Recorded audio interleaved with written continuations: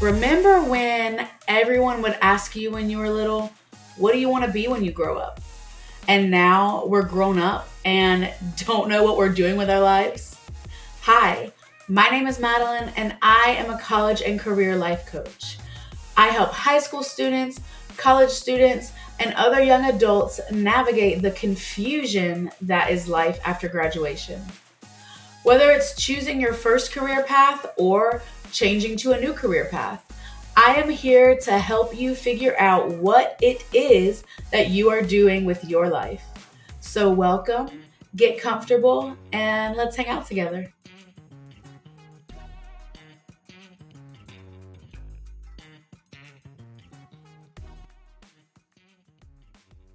Hi everyone, welcome back. I'm ready to get into this topic today, honestly.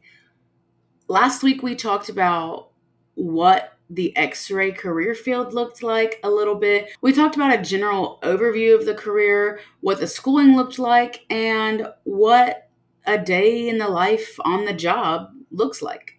So today we're going to talk about more careers in the radiology field. I mentioned last week that I was very pleased with the amount of career growth and development opportunities that were available to me just by becoming an X-ray tech. There are many directions that you can go in the field of radiology. I know more about the patient-facing options, so that's what I will spend a majority of my time talking about. But there are also other options that you have if maybe you're not a huge fan of working with patients. So let's talk about some patient-facing modalities. A modality is basically a type of imaging. Like X-ray is a modality. Ultrasound is a modality. So it's the different types of medical imaging that we have in the field of radiology. So I talked to you about X-ray. Like I said, just to summarize, you're either taking a quick picture, and again, we're called button pushers a lot. It is absolutely not that simple. I want to make that clear. It is not as simple as pushing a button. But for the purpose of explaining the difference, I'm going to say it's kind of like taking a picture on a camera.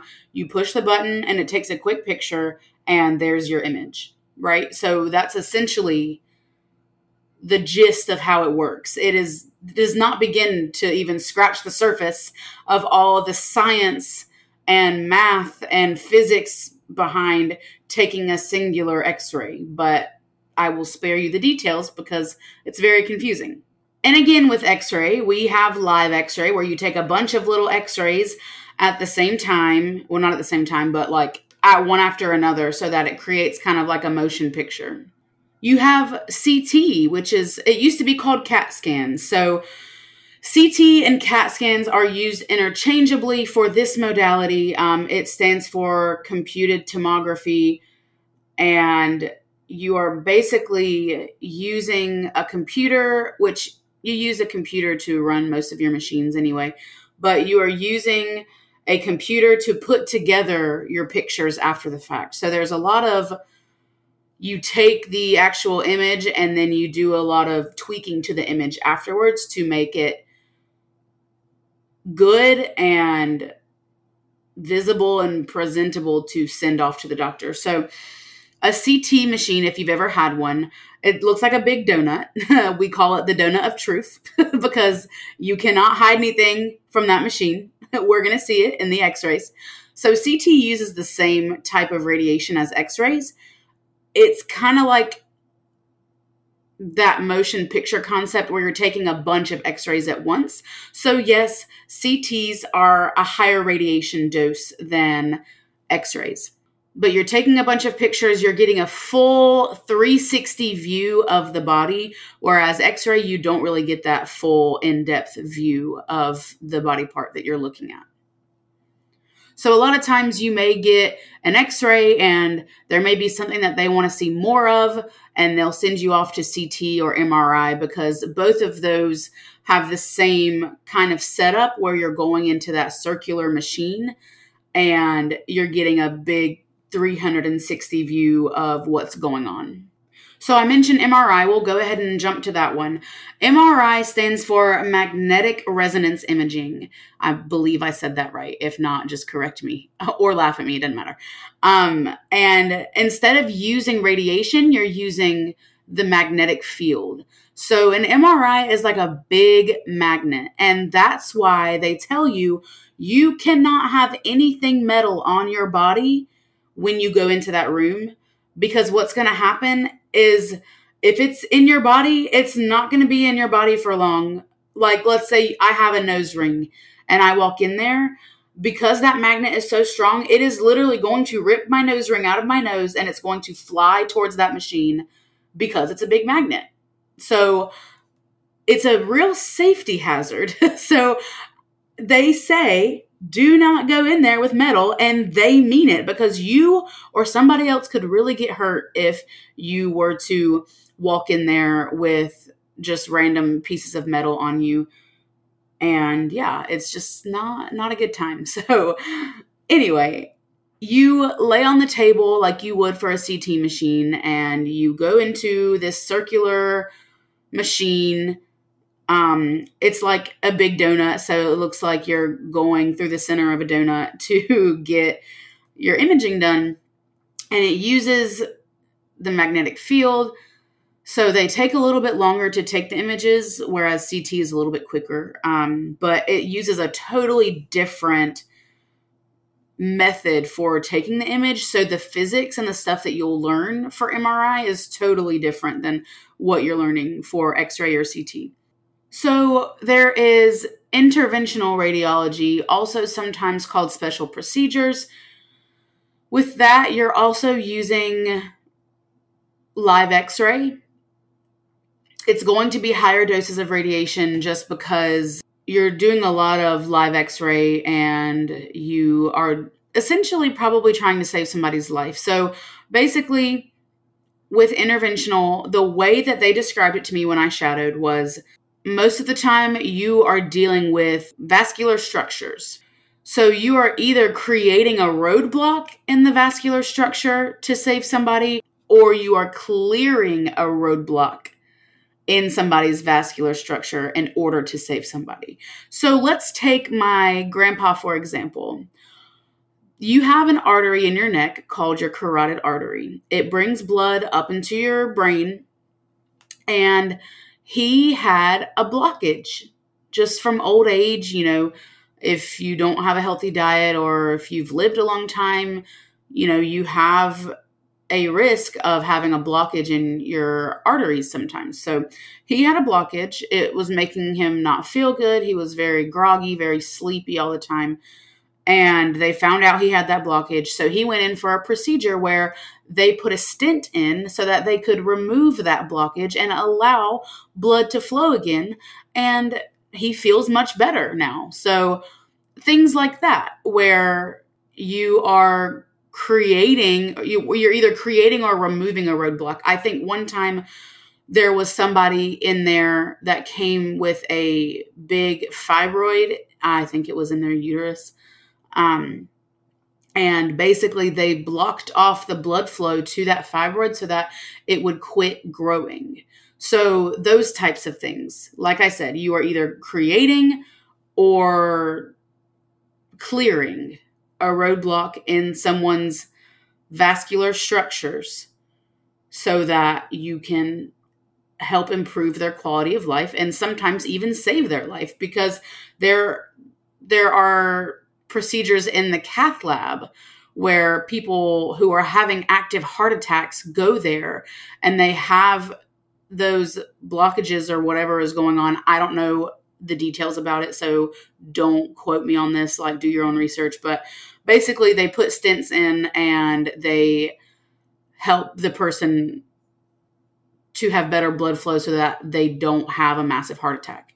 Or maybe they just don't have any more damage than they have already sustained. I really don't know. Like I said, it's not my specialty. So, yeah, you're doing a lot of working with arteries and veins, and you are working with a doctor in that type of procedure, you're setting up sterile trays in that type of procedure all the time because you don't want anybody to get an infection, especially when you are dealing with their blood and their vascular structures. So that one is a little more, I feel like, high stress, especially because sometimes it's literally life or death for that patient. So yeah, that one's a little more high stress, but that one has always been very interesting to me.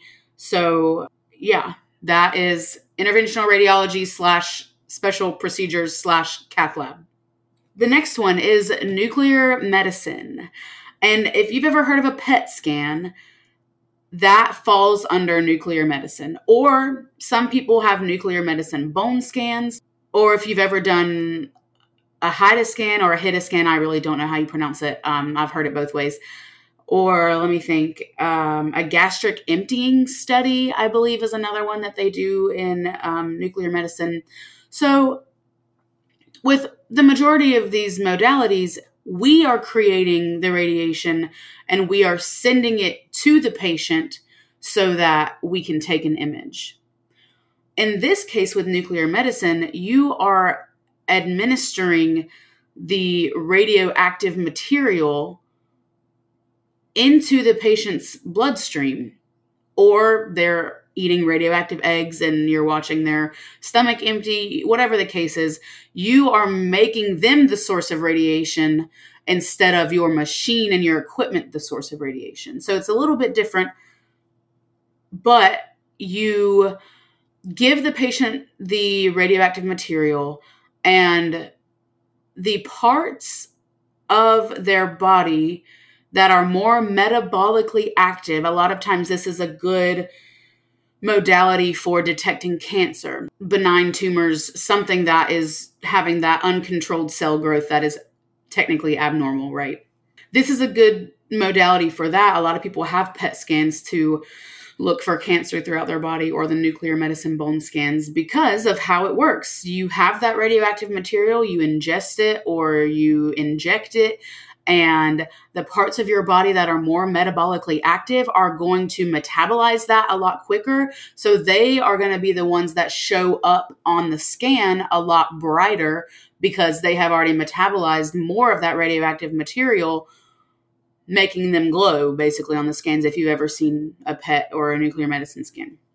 A lot of times nuclear medicine is used to confirm brain death because they will give the patient the radioactive material, and if there's no activity in the brain, I believe the way it works is that it would not show up as anything glowing in the brain. Because technically, I mean, when I say glowing, if you haven't seen a scan, you may not know what I'm talking about. So Google a nuclear medicine scan or a PET scan, and so you'll literally see what I'm talking about. It like pretty much glows. So a lot of times PET scans are paired up with either MRI or CT, and that's what helps the technologist and the doctor see exactly which organs and body parts that those glowing areas are laying over, so that it's pretty much a map of the body where you can see exactly what areas of your body that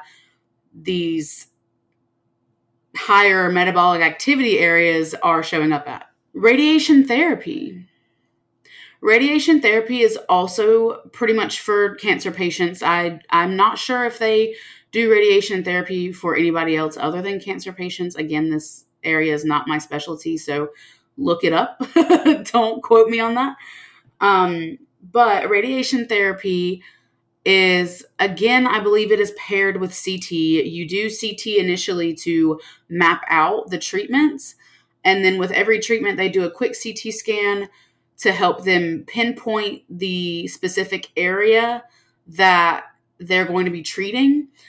Radiation therapy is very, very, very strict. I feel like that's not a good word. Like, you're making very, very small movements because it is very exact. You have to know exactly where you're treating every time, and it has to be the same exact area, the same exact margins, I guess you could say, every single time, because you are giving such a high radiation dosage to that one area, you don't want to just like have the treatment not effective because it's reaching other areas of the body, or put other areas of the body at risk because they're getting increased radiation exposure.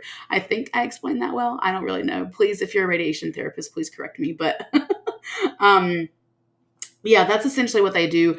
It's pretty quick. They get patients in and out. They see lots of patients on a daily basis from the experience that I had when I was shadowing. So, yeah, that can also be a very heavy job. You're seeing the same patients multiple times a week, and you're following them throughout their treatment, and you probably build an emotional connection with them. So it takes a very, very special person to be able to do that job and to do it well, and to also protect their own mental health and emotional well-being. So just keep that in mind when you are considering that job. Ultrasound. Ultrasound does not use radiation. It still falls under radiology because it's medical imaging, right? But ultrasound does not use radiation, kind of like MRI. MRI does not use radiation. Well, ionizing radiation, which is the potentially harmful type of radiation. Anyway, again, electromagnetic spectrum, I'm not going to get into it. It's what you learn in school, but just know that ultrasound and MRI do not use the potentially harmful type of radiation. So ultrasound uses sound waves, I believe, to create its images. And I always say to every single ultrasound tech that I see, I'm like, I don't know how y'all know what you're looking at, because I cannot tell you. But yeah, ultrasound, I believe, is different schooling, which some of these modalities also have schooling that you can go directly into. But a lot of times you do have to become an x-ray tech first before you build up into like CT scans or MRI scans or interventional radiology.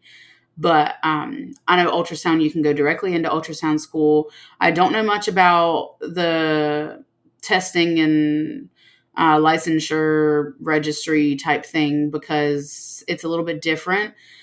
So yeah, I would suggest finding an ultrasound tech that you could talk to about that, because I, for one, do not know. But if you don't know anybody, I do have some ultrasound friends that I can refer you to if you have any questions. So yes, ultrasound, you use a little probe to like glide it across somebody's body. It uses sound waves to create its image, and you get a very black and white, potentially grainy image is how I would describe it. Ultrasound you most commonly see used to confirm pregnancies and to check up on babies in pregnant women. So yeah, that is where you would have seen ultrasound before. Mammography. I believe you have to be a woman to go into this field. Like, I'm not saying that because of like a personal opinion. I actually think you have to be a woman to become a mammo tech. You can, inquire to confirm, but just because it is a very sensitive time for women, most women don't like going to get their mammos. They are just maybe nervous about potentially having breast cancer, or may have already had breast cancer. And it's just a sensitive time. Okay. Nobody likes to have their boobs squeezed really hard. So not very many people are happy to be there, I will say. But that is also X-ray. It's a lower radiation dosage for the type of imaging they're doing, since it's for soft tissue. And you'll learn more about that in school if you're interested. But you essentially position the patient, you take multiple images of each breast, and you send those off to the radiologist. You see many patients in a day, so you'll have probably a long list of people that you have to get through every day, kind of like radiation therapy. But yeah, it's a cool thing. I was also interested in mammo. I ended up not going to school for it though, because I wanted to just work in x-ray for a little bit, and then I ended up quitting. So I don't think I would go back to school for mammo, but you never know. But essentially, you're just taking images of breast tissue to screen for cancer. There are also diagnostic procedures that are paired with ultrasound, where you are taking biopsies of maybe a cyst in someone's breast, or I think there are also diagnostic mammo procedures with the mammography machine too. So again, not my specialty. So if you want to know more about that, look it up or ask somebody because that's also a better resource than just looking it up. A radiology PA, you can become a PA and be working under the radiologist. So a lot of the radiology PAs are walking around and doing radiology procedures. So they're meeting with the patients, getting the consent, walking them through the procedure, performing the procedure.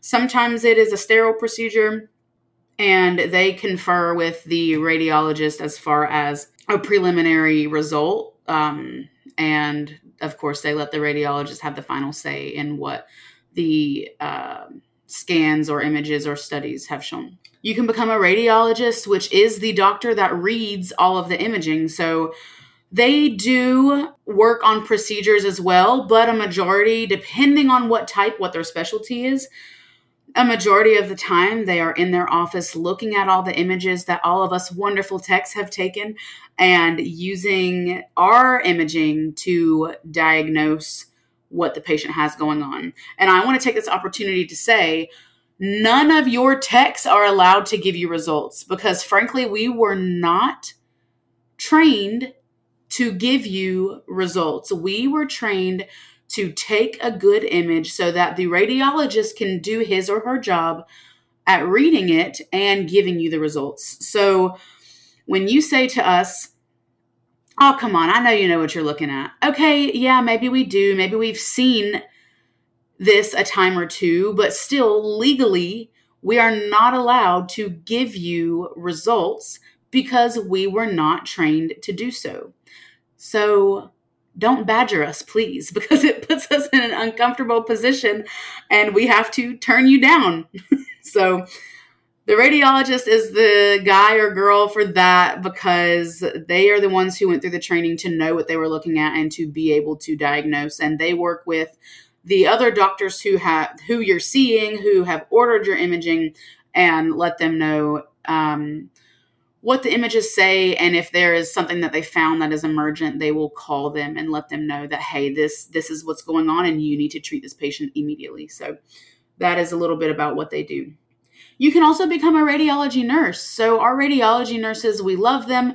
They work in the radiology recovery area, at least from what I've seen in my experience. And they take care of our patients before and after they have a procedure. So they just monitor them, make sure they're doing okay before they're able to go home.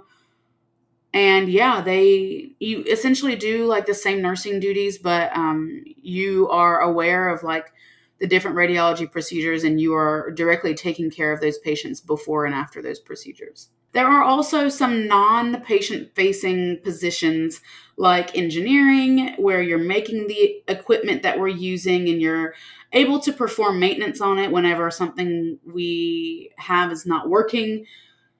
There's computer science, where you create programs for our equipment and our hospital computers to use. We use a variety of programs every day, so that is also very important, especially for when we're trying to troubleshoot and figure out what is going on with our programs when they are not working. So you can work for the specific companies that make the equipment. Like a few of them I can name: Siemens, GE, and Philips. That's, some of the top 3 companies that I've seen with our medical equipment. You can also work for our digital image archive system to help technologists and doctors with any issues they may have. Like, for instance, if I shot a patient's x-ray under the wrong name, I can call that person and say, hey, I sent this image under the wrong name. Can you now move it to this person's name? Because this is the patient that I x-rayed that it needs to fall under.